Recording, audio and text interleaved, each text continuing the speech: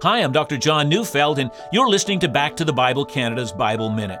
2 Peter 1:21 says, "For no prophecy was ever produced by the will of man, but men spoke from God as they were carried along by the Holy Spirit." Those of us who believe the absolute truthfulness of the Bible don't argue that the Bible wasn't written by men, but we are saying that the Bible was not written by the will of man. The Bible isn't the product of the best thoughts of men or the religious genius of the nation of Israel. Indeed, in some fashion, the Bible was superintended by the will of the Holy Spirit.